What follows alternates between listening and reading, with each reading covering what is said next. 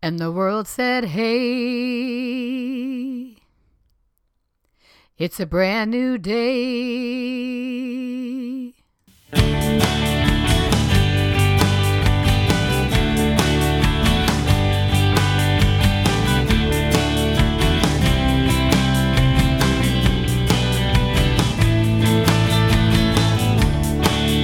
You're listening to the Elevate Your 8 podcast, the easily digestible lifestyle show that empowers you to live your happiest, most productive life so you can achieve time freedom. Productivity is just a matter of simple mathematics and prioritization. Honor your work-life balance by working only 8 hours a day. Honor your health and wellness by sleeping 8 hours every night.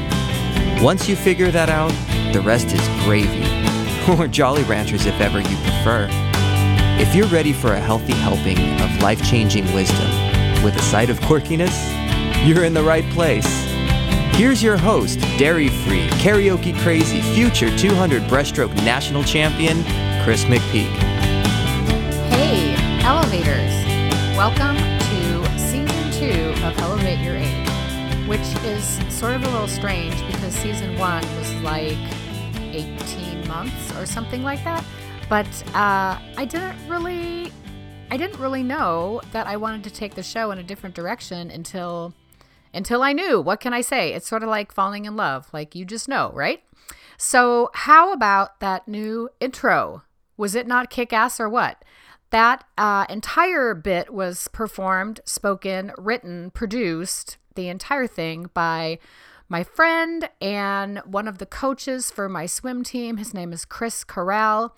He can do all of that and more, and he's really, really good and really, really affordable. So if you need music for whatever reason, you can look for his details in my show notes. I'm going to promote him far and wide because I'm so pleased with how my new intro turned out. Chris is writing a handful of other new stuff for me, and it's all original stuff, and I'm just really, really happy to have it. So Chris, Season 2 is dedicated to you, my friend. Thank you so much for my new musical interludes. So, Elevate Your 8, as it exists in Season 1, was really all about maximizing the 8 hours when you weren't sleeping and when you weren't working. And as I continued to interview really amazing guests and dig deeper into what this sort of lifestyle, because it's really not a method, it's a lifestyle, what this lifestyle meant, it occurred to me that we really should talk more about just how you maximize your time when you're not working and when you're not sleeping. Part of what it means to be able to spend 8 hours at your day job also means that you are working in a field that is aligned with your mission and your values, and that you're doing the kind of meaningful work where you're using your talents and the things that you're best suited to perform. So Elevate Your 8 will now get into the concept of careers and how you figure out whether or not you're in the field where you belong, and if you're not, how you break out of it and make sense and manifest or create the job that will give you this time freedom that will allow you to elevate your 8. So we'll be elevating our 8 at the workplace, we'll be elevating our sleeping 8, and we'll be elevating all of the rest of it. And that, my friends, is what Season 2 is going to be all about. I figured that the perfect topic for Season 2 to kick off is talking a bit about side hustles and your day job, because that is what I have just finished writing about. My third book, called The 9-to-5 Side Hustler, A Guide to Balancing Your Day Job with Your Small Business, launched yesterday, August the 4th, and you can still pick that up and help keep me in the bestseller status. And I'll put links to the book in the show notes. I'm really proud of this production, and I had a lot of fun writing it. So if you're somebody who, in the frame of elevating your 8, is considering starting a small business, or whether you already have one, I think that my book will be really helpful in getting you to make sense of it all and feel like you are elevating all of the 8s within the 24, within the 168. So my guest today is Nick Loper, who's the founder of Side Hustle Nation.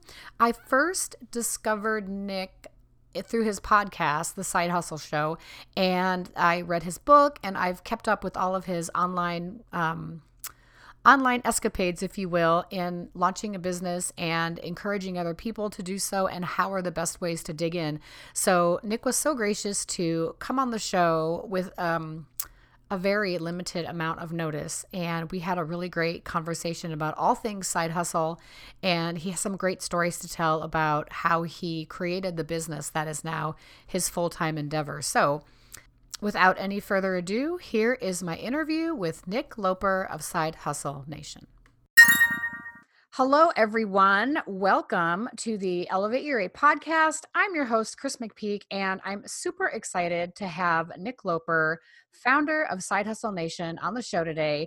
Nick is one of the people that I started listening to and following when I was beginning to start my own side hustle. So it's a real honor to have him on the show today in the wake of my book launching. So, Nick, thank you so much for carving time for me today. Well, thanks so much for tuning in. Again, congrats on this book launch. This is exciting stuff. Thanks. I'm really thrilled about it. Well, let's just go back to the beginning. How did you first become so passionate about the side hustle? And what was your day job before you started your first side hustle? Oh my goodness. So I was working corporate for Ford, where I was a factory rep to their dealerships on the service and parts side of the business. Oh, wow. Is fascinating business. Some of these guys that I would go call on, were fourth generation dealers. They had their franchises signed by Henry Ford. Like, it was really cool as a Wow. 22, 23-year-old to like Right. go in and, try and sell some stuff to what are arguably probably the best salespeople in the world. So that was the day job. The side hustle, the original side hustle, was selling shoes online. It was a comparison shopping site Oh, for bargain wow. hunters, right? We pull in the catalogs from Zappos and Amazon and all these other footwear retailers and tell you where you can find the best price on your next pair of shoes. And we collect an affiliate commission on every order that was generated through the site. So how did you find that? It was actually through an internship that I had in college Oh, with wow. this company in Seattle that was, a family-owned brick and mortar shoe store that in the early days of the internet had the wild and crazy idea of, well, why don't we put up some of this backroom inventory on the internet and see what happens? And of course, by the time I came on board as their marketing intern, Right. the online portion of their business had grown leaps and bounds faster than their single location brick and mortar spot. So that was my first exposure to pay-per-click advertising and e-commerce and affiliate marketing and SEO and all that stuff. It was really cool to kind of be in on the ground floor of all that stuff. Yeah, that is pretty exciting. So then obviously you branched out at some point. So like what were some of the stepping stones that you took to get, where you are right now? I mean, the biggest thing was so 3 years of nights and weekends was side hustling, trying to build up this the shoe business. Quit my job in 2008 to become a full-time online shoe salesman. That at the time, I naively thought like this could be my thing. Like Yeah, this is it. Right. I could just do this. Um, I have since learned that every business has a somewhat finite lifespan, and over the course of the next 8 or I guess 6 years from that point, the timeline was up for that business, and it kind of was on this slow, steady decline. Where I was really grateful to have started a bunch of other side projects during that time, Okay. most of which were horrible flops, didn't go anywhere. But a couple are still around today, including the Side Hustle Nation blog and the Side Hustle Show podcast. So again, it was part of this diversification play, side hustles on side hustles, and was really glad I had that stuff to fall back on as the shoe business kind of went riding off into the sunset. Yeah. So did the whole market tank of 2008, did that impact you in any way? Or were I you was kind of actually in between? just hit publish on like recession-proof businesses. So 2009 ended up being the best year in that business. I think Wow. people were like looking to save money, and so it ended up working out. Um, it was more related to, so that business played in the margin between the cost of traffic, never got any love from Google organic search or SEO. It was all like had to pay for every click, and what that Wow. traffic was worth on the flip side in terms of average affiliate commissions. And so over the years, like as more and more people started advertising, good on Google to set their system up as an auction, so we keep outbidding each other. Right. And so those margins got narrower and narrower. Wow. That's some fascinating stuff. Um, okay, so what did you learn about balancing a day job with the side hustle as you were kind of making your way through the journey? I mean, the biggest thing for me was to make a consistent effort. And I was really probably had the unfair advantage of having started this in a long distance relationship. So had lots of evenings to myself. I had moved to the other side of the country, so I didn't have a lot of friends outside of the office, Okay. and had no kids at that time. So those three things that I don't have today definitely added up to a lot more extra hours. So for me, it was pretty consistently like uh, get home from work, go to the gym, have dinner, clean up, and then from like 7 or 8 until 10 was like side hustle time. And Yeah, I was pretty consistent, kind of like just trying to get this thing off the ground. that's perfect. So what advice would you give to somebody who might not have the fortune of having, a 3-hour empty time every day to themselves to, rock a side hustle? Yeah, the biggest thing so is that consistency element. So whether that's 10 minutes a day, whether that's an hour a day, I think you can find that time. I think an hour a day is like 4% of your day. Like Yeah. it's not that big of a sliver. I imagine you could find that in the gaps in your schedule, even though I've definitely been there where it's like, dude, I did not have a spare moment today. I don't know where I would carve out this time. What one another person recommended to me was like, you have the most control over what he called the bookends of your day, Mhm. meaning first thing in the morning or last thing before bed, Yeah. because in the middle of the day, just kind of you're in putting out fires mode, you're in reactive mode, responding to other people's agendas a lot of the time. But if you Right. can carve out even just a half an hour first thing in the morning or right before bed to just move the ball forward a little bit, doesn't have to be a lot, check that box and say, okay, I made some progress today. Yeah, totally. I get up really early. So for me, it all started in the morning with the morning routine. And you're right. The consistency is super important, especially if you're trying to build on something. Figuring out like, these are the days of the week that make the most sense for me to work on my email list. And these are the best days of the week that make sense to work on social media. And yeah, so when you build on that, then the rest of it is gravy, really. Well, tell me about the book project, because this is a classic example. Like in several years ago, I would have on my to-do list, like write book. And, it would just sit there for weeks and months at a time. Because like, when am I ever going to have a, 100-hour block of time to sit down and Yeah. knock this out? It doesn't exist. So I'm curious, like, what was your writing schedule like? I started writing at lunch most of the time because we have at the day job, we have this beautiful break room that's set up sort of like a really big kitchen. So there's a couple refrigerators and lots of table space. And then there's some couches too. So I would just pull my work laptop in there, my personal laptop, put that in there and just go to town on whatever was on my mind that day. And the whole like the sticky notes that indicate every section of the book I wanted to write on. So I would just look at the sticky note, like what's calling to me today, and sit Okay. down and try to write that and do the whole like, I'm going to set a timer. I'm going to write for 20 minutes straight. Even if what I'm writing is crap, I can go back and fix that later, just as long as I was writing something. And again, with writing too, it's like the consistency is the most important part because you don't train for a marathon by running, 15 miles every weekend. You train for a marathon running 2 and 3 and 4 days a week, building on that. And you write a book the same way. So if you're Yeah. writing, 500 words a day and you're doing that consistently, then the rest of it just feels really comfortable after a while. So that's what I did. I wrote at lunchtime until it made more sense for me to write during other times. And then I would do in the morning or I would do after work or whatever made the most sense. But I would say like before I sat down to put the meditation tape on to go to sleep, I need to at least have 1,000 words in the box. So Okay. Yeah. yeah, 1,000 words a day habit. And it starts to add up pretty fast. yeah, Were you it getting those does. lunch hour sessions? Was it just like headphones on, like don't bother me, like coworkers coming in and stuff? Yeah, no, I sit on the couch. Like I have my special place that I go every day, and Okay. everybody just sort of has their section. Like we all know, um, the second floor of the building I work in is my area, and there's only 7 of us, so we have Okay. a great deal of space. But the child development center is below, so the teachers will come up upstairs and take their breaks, and their breaks are much shorter. Like they can take 15, 20 minutes at a time. I have a whole hour, so Okay. I'm the one person that's in that room for that whole hour. And when I come in, there's a certain group of people there, and they'll shuffle out, and a new group will shuffle in. But I'm still there in my one spot, and it totally makes sense. So Okay. it's nice and clean. I appreciate Um, you sharing that. I like that oh yeah, no consistent problem. habit, 500 words a day, 1,000 words a day, because Yeah, there's never going to be time to write. I don't know how long the book ended up being, but 40,000 words, 25,000 yeah, words.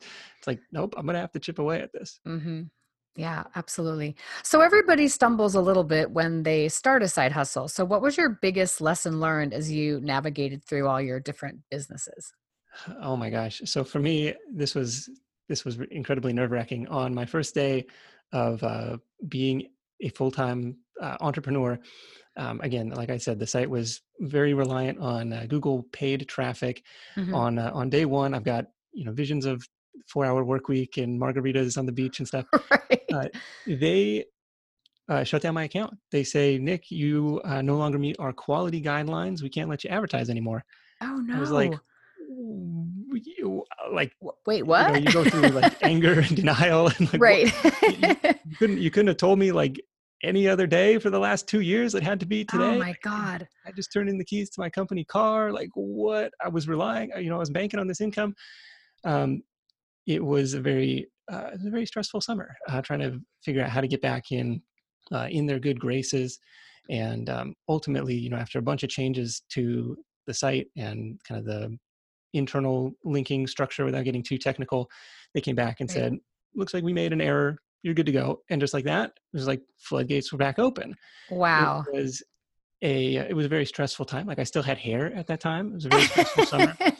It it kind of taught me, I guess, number one, the importance of diversification. Like I thought I was diversified because I had 25 or 30 different advertisers on the site. Yeah. Um, but you peel that back a layer, it's like, well, where does all the traffic come from? 80% of it came from this single traffic source, so it's pretty fragile there. And then the other thing kind of that I've kind of learned since then is that everything is temporary. It's like, yeah, that sucked, that was awful, but it was temporary. You figure out a way to get through it. Same thing with the zooming out to the business as a whole. It was Right. great while it lasted, but it was temporary. And same thing right now with Side Hustle Nation. I go through periods where Google loves me. I go through periods where Google likes me a little bit less. It's like, okay, breathe through it. It feels like you got punched in the gut, but it's Yeah. temporary. How to get past it. So what do you do to push through? Like on the days where you're like, oh my gosh, like no one's finding my stuff, and then what? Like, how do you keep it moving? For me, what was really motivating in the early days was the little fledgling bits of audience engagement that I did have. Was like, oh, somebody left me a comment. Oh, somebody Nice. emailed me. And when people would join the email list, I would send them like a personal message. Like I did this for the first probably like 10 or 20,000 subscribers. It's Oh like, wow, hey, thanks for signing up. What are you working on? Just to try to like show like, hey, this is a real that's person. This is great. a real thing. And then what's motivating now is people coming back and saying, hey, I found your podcast. I listened to episode whatever, or I've been listening for years.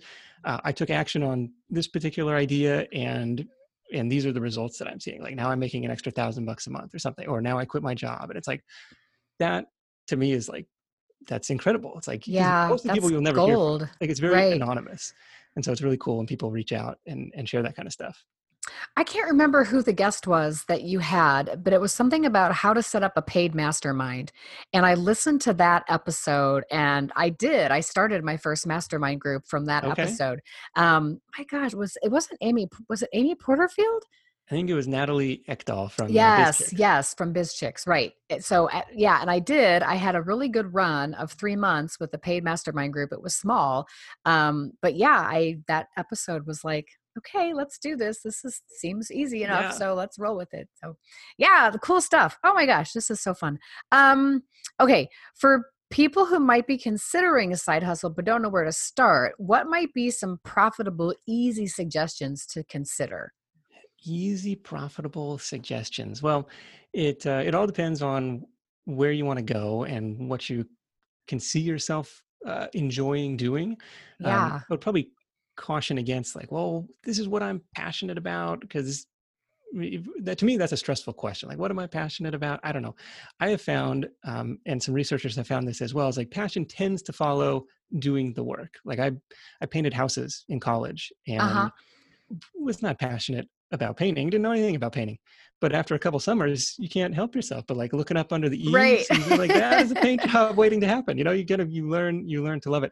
Same thing with podcasting. It's like I had Hmm. no idea what I was doing, but became passionate about it over the years. So that being said, um, you'll probably want to consider one of three business models when you're starting out: Okay. be selling a service, selling a product, or building some type of audience-based business. And the advantage of the audience-based business is you have ultimately more flexibility. It can be more time leveraged, but it takes a little bit more time to ramp up. This would be creating podcast content, YouTube content, blog content, Hmm. right? Lots of fun, very cool creative outlet, um, and really rewarding work, but not something to start if you're looking to ring the cash register immediately. Right. Uh, so if you're in that boat of like, hey, how do I make money quickly? I would go with the service-based business. That could be freelancing, that could be consulting, that could be mowing lawns, that could be babysitting, could be whatever. And then the product-based business, there's a bunch of nuance underneath there, where a lot of people start out in the side hustle space is just flipping, basically buying low, Yeah. selling high, selling stuff on eBay, selling stuff on Hmm. Facebook Marketplace, OfferUp, um, getting creative on how you source inventory. Maybe that's like a consignment deal in your neighborhood. Like, look, listing this stuff is a pain. You got to take pictures. You got to deal with the back and forth with buyers. Look, I'll do all that for you, and you'll just take a fee. I'll just take a percentage of whatever it Yeah. ends up selling for. So I think there's lots of opportunities both in that freelance service-based space and then the product space. Yeah. Oh, I remember selling on eBay back in the day where there weren't iPhones yet, so you had to use a digital camera, and then you had to transfer the camera pictures over to the computer, and then you had to upload them to eBay. And now it's, they pull directly from your phone, and Yeah. it's so easy, it's so simple. I'm thinking quickly about the concept of I mean, would you consider like Uber and Lyft and Postmates and Instacart? Would you consider that a service based industry? Yeah, I think so. So what we didn't touch on was this entire realm of gig economy Yeah. type of apps, the Ubers, DoorDashes, Postmates of the world, absolutely viable options, and actually can be a really quick way to make extra money, right? It's plug and play in a lot of Yeah. cases. The downside to those is it's a skill that almost everybody has. And so that Hmm. puts a natural downward pressure on your earning power. Yeah. Whereas if you have something that is unique to you, or at least is perceived to be unique to you, I think you can command better rates. Yeah. Like Absolutely. realistically, um, although during the peak of COVID, my Instacart contact said he was making Bank. insane money. Yeah. Right. I bet. And Postmates Um, and all of those, I think, probably kind of went through the roof. I think they're doing well. I think they have since onboarded about 250,000 new drivers. So Right. the Right. supply has increased a little bit by now. Yeah. Oh, my husband drove Uber for a while, and it seemed pretty lucrative in the beginning. And then the minute that they kind of turned to that whole pool thing, Yeah.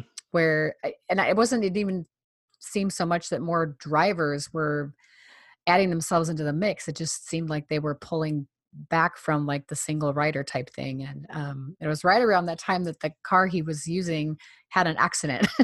And they don't let you use rental cars for those businesses. So he was like, okay, I think I'm done with this. But it was fun for a while for him anyway. He had Yeah. some good nights. In your opinion, why is taking on a side hustle so satisfying? Well, lots of reasons. For I'll give you a couple. One is, this is Tony Robbins says, his one word secret to happiness was progress. And so for me, a side hustle can be I love a that. way to make progress on something that you care about Mm-hmm. that maybe you don't get at your day job. Maybe that's, just trying to give yourself a little bit of financial breathing room, or maybe it's, exercising your creativity in some way. Yeah. But the sense of progress has been really, really powerful for me. And I was always the kid who would like, I want to play the video games where you could like save your game and like level up your character. Cause I was like, Right. hey, Yeah. even though this is totally meaningless, like I feel like I'm making some progress. The second thing comes from Dan Pink, and it's a book called Drive, where he talks about autonomy, mastery, and purpose. And so a side hustle can let you exercise those things, especially if you're not getting them at your day job. Like, hey, autonomy, this is something that's all me, something that I Yep. have control over. I get to call the shots. I can be working towards mastery. Like if in my case, I'm starting a podcast. I definitely am not a master early on. I'm still working toward that. So it kind of doubles on that sense of progress. And then the sense of purpose is like, what is the proverbial dent I'm making in the universe? What is the impact that I'm having on other people? I talked about how motivating and how empowering it can be to hear from audience members. And I think that is something that drives a lot of people. Is like, I hear from my customers all the time that they, are super grateful for, whatever service it was that I provided. They love this product. I think that type of sense of greater purpose, the people that you serve, can be a big factor as well. That's beautiful. I need to pick that book up. It's one of those that keeps popping into my, like, people who bought your book also bought this kind of thing. And so his book keeps popping up. So that must Yeah, I be want a to say sign. he's got a TED talk on it. That's like, Does he? the 18-minute version of it. Great.